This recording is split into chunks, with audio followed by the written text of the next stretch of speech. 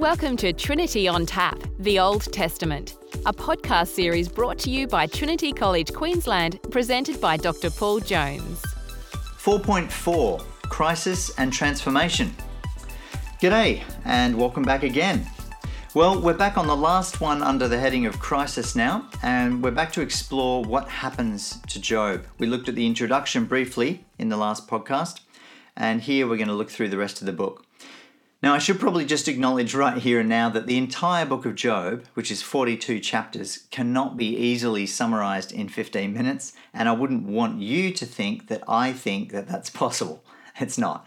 But this is just a taster.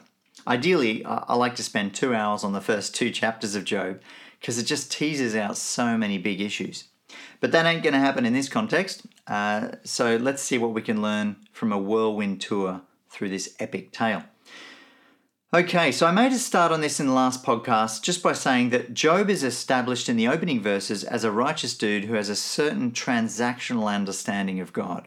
That is, if he can offer sacrifices at the right time, he can stave off consequences for his kids and keep them safe.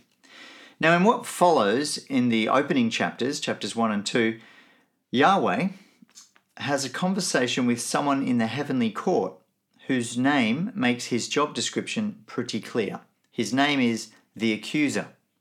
And that's what the Hebrew word Satan means, which we often translate Satan. I won't go into it here, but Satan is not a good translation within the Old Testament context for this passage, this introduction to the book of Job.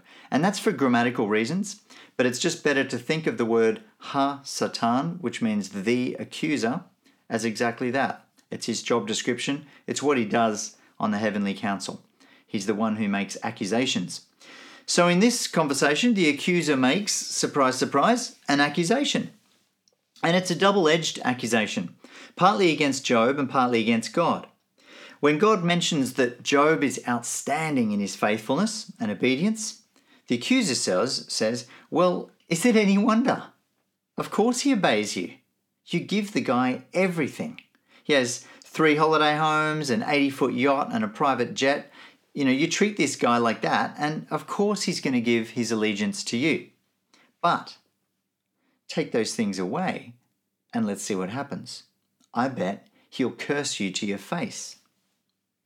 So the accuser wants to prove that Job only obeys because there's so much in it for him. And he says that Job doesn't fear God for nothing, but for something, namely loads and loads of wealth, lots of money. The flip side of this accusation is that God is actually guilty of sustaining this kind of relationship with Job. If God just keeps giving Job everything that he could possibly want, then what kind of faith does Job really have? In a sense, the accuser is saying that it's God's fault that Job has this transactional understanding of God. Now, you may have noticed too that the issue here that's raised is how a person speaks of God when they're suffering. The accuser's specific charge is that Job's speech will change if his circumstances change, right? So he says he'll go from praying to you to blaming you. He'll go from blessing you to cursing you. So what happens in these chapters is that Job loses everything, and I mean everything. All that good stuff that was listed in verse 3, gone.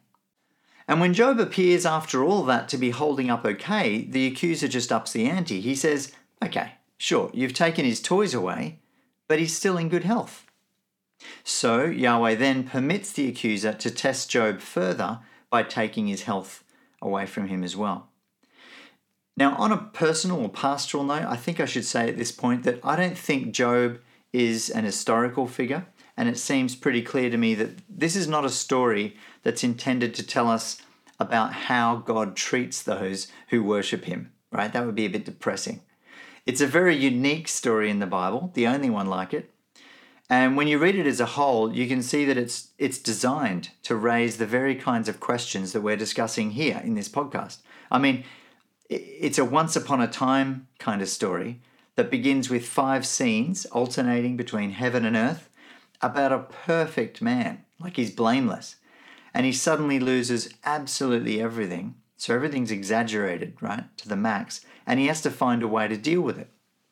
I guess what I'm wanting to clarify in saying all that is that this story is presented in a way that it allows us to identify with Job's trials, but at the same time to stay outside his situation enough to ask these kinds of theological questions and consider them.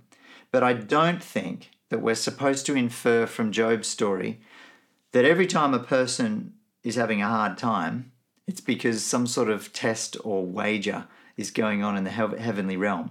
That is not the intention here. Definitely not. Okay, so where to from here? In summary, Job loses everything in chapters 1 and 2, and he's certainly in crisis. But as well as the physical pain and emotional trauma and all that would go with this, it's clear that Job is experiencing some psychological angst.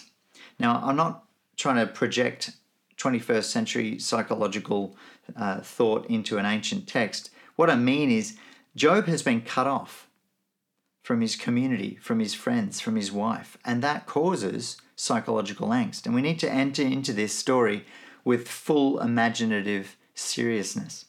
And when we do that, we can imagine that Job is really experiencing some psychological angst here. His wife, his friends, his community, they all appear to have the same beliefs that Job did at the beginning of the book, and they're all rejecting him for that reason. Let's have a look briefly at that, because this is ultimately what I think hurts Job the most. First, fairly early on, if you look at Job's wife, she suggests to him that he stop holding on to his integrity, and she says, just curse God and die. Now, as readers, we immediately think back to the accuser's prediction that Job would curse God if he lost all his stuff. And the obvious implication, though, in his wife's words is, if Job has been a man of integrity and he's been blessed and he's been healthy and wealthy and rich and so on, but he changes his way of speaking about God, then those things will change too. He will suffer the punishment that he deserves. So she shares that understanding of a transactional God, right? Just curse God and get what you deserve, death. Lovely. A pleasant bit of dinner conversation. I wonder how that evening ended for them. 3 of Job's friends then turn up soon after. They've come to see him because of the tragedy that's hit. And the first thing they do, by the way, is the best thing that they do. I don't know if you work in pastoral care or chaplaincy or youth work or anything like that, but take note of this.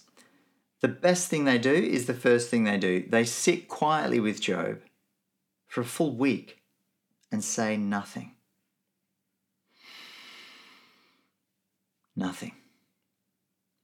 But once they break silence, they can't shut up, right? And suddenly what's been a 2-chapter book becomes a 42-chapter book, largely because of these guys. They just can't stop talking. And what's their theology? Well, in a nutshell, they still believe what Job believed at the start.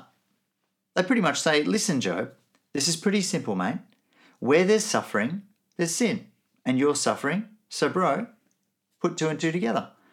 You need to fess up, confess your sin, and God will restore you. Eliphaz, for example, puts it this way in chapter 22. He says, agree with God and be at peace. In this way, good will come to you. Receive instruction from his mouth and lay up his words in your heart. If you return to the Almighty, you will be restored. If you remove unrighteousness from your tents. You see the implication there being that Job is hiding some sort of sinful behavior in his tents, and if he can just bring that out into the open and fess up, he'll be restored. A few verses later, he says, if you pray to him, you'll pray to him, and he will hear you, and you'll pay your vows. Now, that's just one example, but throughout the speeches, you'll find that Job's 3 friends share this simple transactional understanding of God. Do the right thing by him, and he will do the right thing by you. Job knows, though, that he's done nothing to deserve this, right? And we know that as readers because the narrator told us at the start that this guy is upright, does the right thing, and God has said that as well in the introductory chapters. So we know that Job's in the right, but it's no use arguing with these guys. They're relentless. And by the time we get to Job's final plea, which is chapters 29 to 31, it becomes clear that what Job really wants from God is not some theological explanation for suffering in the world. It's very personal. He wants to be vindicated in front of the whole community. His entire community that he lives in has drawn the wrong conclusions from his suffering. See, they've witnessed all the tragedy in his life, and they've read between the lines according to that belief system that we saw in Job, Job's wife, Job's friends. And they've turned their backs on a man that they once held in high regard. How can Job possibly be a man of integrity, they say? The guy's in ruins. The guy's in ruins. And that would only happen to someone who deserves it. So when Job was healthy and wealthy, people looked up to him. This is what he says in chapters 29 to 31. But now, he says, people spit on me on the streets. The youths who used to look up to me with respect, they bully me. And one way to read Job then is to witness this inner struggle of someone who's working through suffering while surrounded by people who are stubbornly holding on to their fixed view of God. And they just won't budge. Theirs is a view of God that is very simple, but it's not very helpful or accurate for Job. I like the way David Ford, a Christian theologian in the UK, puts it. He says, their counsel consists of an untraumatized wisdom. I like that phrase. It's spot on, isn't it? It's an untraumatized wisdom. Because, see, some of their words are wise and some of them even contain truth. But they're untraumatized. They're inexperienced. Those words are just theoretical, theological. They don't have the first clue, these guys, about what it feels like to be in Job's shoes. So the big question is, what is Job's way forward? I mean, he has endured almost every kind of suffering imaginable. Natural disasters, the loss of children, the renunciation of his wife, a horrid skin disease, exclusion from his community. And all through that, he has the added stress of insisting before God in prayer and trying to convince his community that he is definitely not getting what he deserves. So what's the way forward? And I know this is a big question for a lot of people, and some of you listening have been in these kinds of situations. I know you have. Well, Job's way through in a single word is, to cut to the chase, prayer. I was interested to discover when I was writing Job's way through pain that with all the speeches in Job, there's only one character who continually speaks to God. And there are no prizes for guessing who that is. It's only Job in the book of Job who speaks to God. His friends have plenty to say about God, sure, but not once do they speak directly to God. This is Job's way through pain, and it's enormously significant. You know, sometimes people think that going through hard times will automatically make you a better person. I don't know if you've ever come across someone like that who thinks that, or has the impression that whether it's your suffering or theirs, that because others have struggled and they end up with a certain sort of depth to them, an extra layer of maturity or something, that suffering will automatically develop character. But suffering doesn't automatically transform you, not on its own.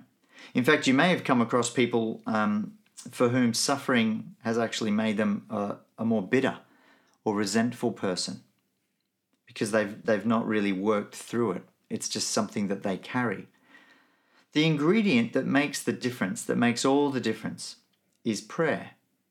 And for what it's worth, I can add my own personal experience to the record on that one. Talking to God through painful circumstances in my own life has been the thing that got me through. I don't mean having, nice warm cuddles with God and hot chocolate in the evenings either. I'm talking about venting. I'm talking about ranting to God, getting things off your chest. And don't worry, God can handle it. I'm talking about the kind of prayer that we see in this book, in Job. See, sometimes we read about Old Testament characters and we think, I don't know if I'm supposed to copy them because I don't know if they're doing the right or wrong thing here. And I think I mentioned that previously, that, sometimes Abraham does the right thing, sometimes the wrong thing, and Moses, and as we go through. But here, it's a little bit different. We know that Job is exemplary. How do we know that? Because the narrator, right at the start, the authoritative voice that's telling us the story says Job is righteous, blameless, always turns towards God and away from evil or badness. God has said the same thing. And when we skip to the end of the book, we find that God says, I'm not happy with you three, to Job's friends, but I am happy with Job. Now, sometimes we're not sure whether we can copy the behavior of someone in the Old Testament. I think I mentioned that earlier, that you get characters like Abraham or Moses. Sometimes they do the right thing, sometimes the wrong thing. But here in the book of Job, it's different. Job is definitely exemplary. We know that. How? Because the narrator has told us in the opening chapter, that's the authoritative storyteller, has said that Job is upright. God has said that in the opening chapters. And then at the end of the book too, God says to the friends, hey, I'm not really happy with the way you've spoken. You've made me angry, but the way Job's spoken has been right. So we know that Job's behavior and his way of praying is exemplary, even though he really vents. He really lets God have it. So the other thing to note here is that Job never once questions God's existence. He never says, I can't believe in a God who would ... allow all these things to happen to me. No, Job trusts. He continues to press into God, even though he doesn't understand his circumstances. So he asks all the tough questions. In chapter 7, verse 20, he says to God, why have you made me your target? In chapter 10, verse 2, he says, tell me, on what grounds do you charge me? And a few verses later, he says, are you returning me to dust? That's verses 8 and 9. And that's a reference to Genesis 2, where God creates a human being from the dust. And here Job is saying, are you unmaking me? In chapter 13, Job says, why do you hide your face and regard me as your enemy? 13:24. You see, Job's prayers have come a long way from where they were in chapter 1, haven't they? He began with, the Lord gives and the Lord takes away, blessed be the name of the Lord. But my point is, even as Job gets warmed up, and I mean warmed up, like angry, he continues to pray. Of course he's angry. He has a right to feel like a victim. But he continues to speak throughout all of that to God. And don't forget, the accuser's words back at the beginning were about how Job would speak in relation to God.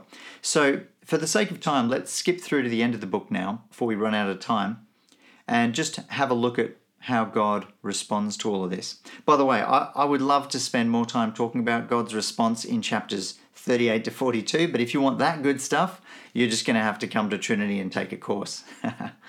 So, check this out. After God has made his less than straightforward response, shall we say, in chapters 38 to 42, God has a little chat with Job's friends, and this is what he has to say. He says to Eliphaz, who must be the leader of the pack, I guess, my wrath is kindled against you, my anger is kindled against you, and against your two friends, for you have not spoken to me rightly, as my servant Job has. You see, the issue comes back to speech. And what Job has done rightly that the friends haven't is that he has spoken to God. Now, you'll probably struggle to find a translation that says, you've not spoken to me rightly. But let me just refer to the Hebrew briefly here. 150 times in the Old Testament, we get this verb, speaking, followed by the preposition to, and followed by a personal pronoun. To me, to you, to him, to her. And in 149 out of the 150 instances, the preposition in the middle means to, spoken to someone. This is the only time that it's translated spoken of me. And I don't understand why translators do that, because it makes perfect sense to say, you've not spoken to me. As I said earlier, the friends never speak to God, not once throughout the book, but Job does throughout. So it makes perfect sense that God would say to Eliphaz, I'm mad at you guys because you've not spoken to me rightly, as my servant Job has. See, the friends have been those presumptuous people who talk all about God and speak for God, but without speaking to him. I don't know if you know anyone like that. Oh, hey, look, I just want to tell you, God wouldn't want this. God doesn't want you to do that. God doesn't behave like this. God doesn't behave like that. It's just not who he is. If you've got friends who are always busy telling you what God thinks and how God behaves, but they don't pray together with you, then, just shut the door. Now, where does this leave us? Well, there is so much more to say about how Job has been changed by all this. But as we finish up on this theme of crisis, let me just stick with this main point about prayer. Because what's especially important about Job's ongoing conversations with God, whether in defiance or submission, and we certainly see a bit of both, is that Job is changed in the end. The story does not circle back to where it started. Unfortunately, a lot of people think that way. Because Job receives a double portion of everything at the end, I think a lot of readers assume that means he's just back where he started. But he's not. Of course he's not. How could you be after an experience like this? When Job makes his final and feeble responses to God near the end of the book, he says things like, "Look, I am so small." That's chapter 40, verse 4. He just recognizes he is this tiny, tiny speck in the cosmos. And then in verse 42, verse 5, he says, "As a report to the ear I had heard of you," he's talking to God, "but now my eye sees you." He's had a personal experience, a personal revelation of God. Things have changed, for sure. And there's a whole bunch of things that we could talk about, little details in the text at the end that show how he's changed, but I haven't got time here. So let me just finish by reading a couple of paragraphs from the end of my book on Job. The practical implications of all this are quite clear. We can't afford to stop communicating with God when life treats us unfairly. If our experiences of pain and injustice are to be transformative, then we must not give up on prayer, even when, like Job, we begin to wonder whether anyone is really listening. What's more, as the book of Job suggests, there are no guarantees that God will ever answer as we hope or expect. God's answer from the whirlwind is neither logical nor reassuring. Rather, God decenters Job and makes him feel small. In answer to Paul's plea in the New Testament that the thorn in his flesh be removed, God answers no. To Jesus' prayer in the Garden of Gethsemane, when he prays, "Let this cup pass from me," God answers no. You may never find a satisfactory, logical explanation for the suffering or the injustice that you are enduring. But if you persist in his presence, the personal transformation that results from your encounter with the living God will undoubtedly be a better answer than the one you went looking for.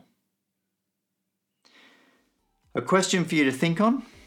When times are tough, do you find it easier or harder to pray? And maybe more importantly, why do you think that is? When times are tough, do you find it easier or harder to pray? And why do you think that is? See ya. This podcast was brought to you by Trinity College Queensland. Honest answers to tough questions. Visit trinity.qld.edu.au to learn more.